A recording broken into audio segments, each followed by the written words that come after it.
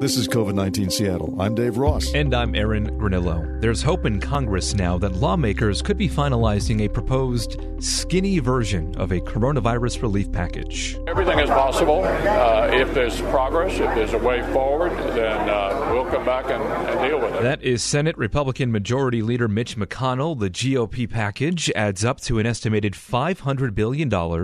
It includes extended payments for unemployed people and smaller businesses, along with $10 billion for the Postal Service. That's something House Speaker Nancy Pelosi and her fellow Democrats are demanding. Mark Meadows is the White House Chief of Staff. Postal was part of the negotiations. So if she's willing to do that, let's add in the things that we can agree upon. Perhaps funding for school, PPP, maybe even the stimulus check, although I don't know that we could get an agreement on that. Negotiations over a far larger coronavirus relief bill could resume after Labor Day, but in the meantime, this is very welcome news, Dave, for the millions of jobless Americans and small business owners. Potentially some relief, hopefully. Yes, it is. And $500 billion is the number that economists have been throwing around. I've heard an economist say it needs to be more like $1 trillion. Maybe that's over a longer time period. But we don't have the same kind of a fundamental economic problem that we had during the Great Recession of 2009. So the thinking is that what we need for this is a flood of money, a deluge of money to keep people employed, to keep businesses open until the vaccine comes. The nice thing is that there is an end game here. There is a vaccine of one type or another on the way, which should put things back to normal. What the economists are saying is we made a big mistake back in 2008, 2009 by being parsimonious with the federal aid. And as a result, the recession dragged on for 3 years before we got back to where we were. I don't think any of us wants to see that happen again. And inflation does not seem to be a major factor yet, at least. So the $500 billion figure is very good news. Remind us how the Postal Service has become such a big issue now in this latest round of talks. Well, it seemed to begin when the Postmaster General issued what he thought would be just a nice little heads up to elections departments in, I think, 46 states, saying that if you're going to send your ballots out by third-class mail, by bulk mail, the post office delivery might not be in time because of some of the tight deadlines they had on getting them out and getting them returned. So it could be longer than 10 days. The other part of that, though, was saying, so instead, if you're worried about that, send them out by first-class mail. Now, that's a considerable expense when you're talking about millions of ballots being sent out. But they seem to be saying that if you send it out by first-class mail, we can guarantee 1 to 2 day delivery. And suddenly people began freaking out. Of course, the president, as usual, stuck his foot in it by implying that this was a deliberate attempt to slow down voting. But I never understood why that would help him at all politically, because it slows down drug deliveries for veterans and older people, which is part of his constituency. To me, though, it looked like, remember when well, you probably don't because you're a young guy. But remember when the telephone booths began disappearing? They started trucking the telephone booths away. Did people say, hey, you're taking away our ability to make phone calls? No, because we had an alternative. We had cell phone. It didn't need the phone booths anymore. What the post office is saying, and this goes back to the Obama administration, is we're hemorrhaging money. We have huge retirement commitment, and there's just not that much first-class mail anymore. So we don't need the sorting machines, and we don't need the extra people. We have to streamline, etc. That should be, to me, a separate issue from this. So I'm glad that they've suspended the removal of the machines to mollify people, at least through the election. But at some point, the post office is going to have to modernize to be feasible. One more note about this emerging legislation in Congress. I've seen at least one Republican say that this package could include $300 in those weekly extra federal payments for unemployed workers. The last package we know provided $600. Democrats want to keep it at that rate. Of course, the GOP is pushing for the less amounts. This is a huge sticking point. I mean, is there any compromise possible here? I hope so. I hope this isn't delayed because of the difference between 300 and 600. To me, the goal is to force money into the economy to prevent another 3-year recession.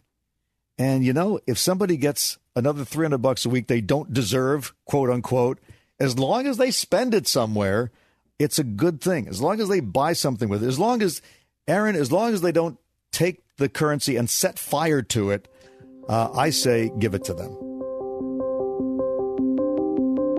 College campuses are in a quandary. Cases and clusters keep popping up at universities that decided to welcome back students. That includes Notre Dame. We have seen a dramatic increase in the number of positive cases of COVID-19 in your first weeks back on campus.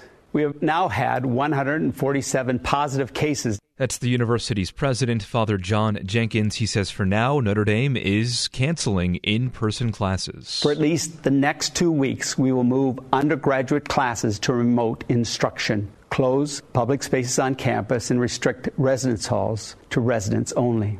Off-campus students should remain in residences off-campus, associate with housemates only, and not come to campus for this period. And he had this warning. If these steps are not successful, we will have to send students home, as we did last spring. And other universities are in a similar position. A third school in the University of North Carolina system reported a COVID-19 cluster in off-campus housing, and Michigan State opted to shift to online instruction. Annalise Maksoud is an incoming freshman. I wish they would have told us earlier, because then I wouldn't have had all this time building up this excitement for this experience that I'm not going to get to have. Well, I don't think it's any surprise that we're seeing clusters pop up on college campuses, but what should a university do if they've already opened and now they have this situation they're dealing with?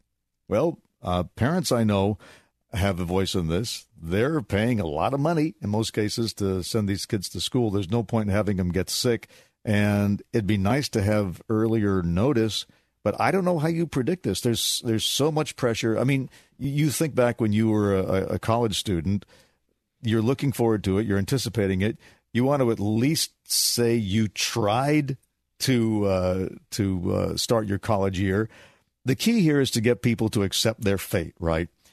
When you cancel college before the students even get there, you're always going to say, what if I'd tried? What if I'd at least gone and tried to what if I'd given it a try? Gave it the old college try. Yeah, right. At least by sending the students there and seeing the consequences in real life, you realize, this isn't going to work after all. We did the best we could, and it didn't work, so we have to try plan B. I think as this is as much a process of getting parents and students to accept their fate, more so than a screw-up by the college administration, it seems to me. I was talking to a couple of the parents in our newsroom today, Chris Sullivan, who has a freshman at Montana State, and also Ursula Roydseen, who just dropped off her son. I think he goes to the University of Colorado.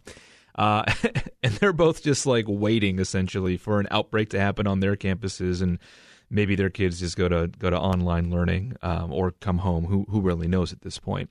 Do they call off school now and just go to online learning like UW and Wazoo are doing? Well, they haven't had that break yet, right? Yeah. And let's remember, these kids were smart enough to get into college. Yeah. They're smart enough to look at what's happening around them, and they now know the consequences as we hear more and more of these examples of schools opening and having to close after a week. We know that masks work when everybody wears them. So the logical thing would be to expect kids to say, let's see, I have a choice. Do I party and potentially end my college year now, or do I put off partying until we get a vaccine and stay at college? And that will end up being an individual decision. Well, actually a collective decision. Student bodies that collectively decide to mask up and do the safe thing will get their college year, and those that don't will go back home. A COVID-19 outbreak on a fishing vessel in Seattle may provide a key piece of evidence about coronavirus antibodies. When the vessel set sail in May, all of the 122 crew members had their blood samples collected by UW-Medicine's clinical virology lab. Then, an outbreak infected more than 85% of the crew. But the blood results from 3 of the crew members who never got sick indicate that they had a robust number of antibodies at the start of the trip. And the report from the University of Washington calls that hopeful news. Yeah, so we know it's not exactly ethical to purposefully expose people with antibodies to the virus to see if those antibodies work, but this is a real-life, natural case study. Even though it's not yet peer-reviewed, it's a rare chance to see how the virus immunity will work. But it seems to me a little bit tenuous, because it conceivably could have been a coincidence that those who had the antibodies happened not to get sick, because apparently there were some crew members who didn't have the antibodies who also did not get sick. I remember early on in this, I was talking to Dr. Cohen about it, that in an emergency, apparently it could be considered ethical to deliberately expose people who are, determined to be healthy enough, to the virus as a test, if, of course, they agree to it. There's a risk to that. I've not heard of it being done yet.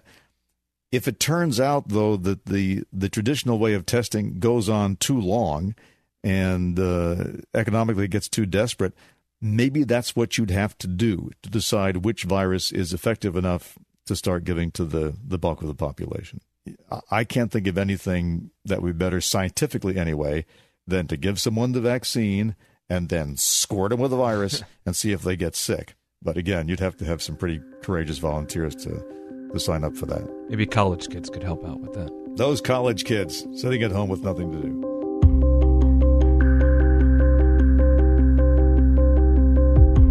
We will be back tomorrow and every day after with a 10-minute rundown of the daily local news. You can subscribe to this podcast. You can also find our news coverage on mynorthwest.com or listen live at 97.3 FM.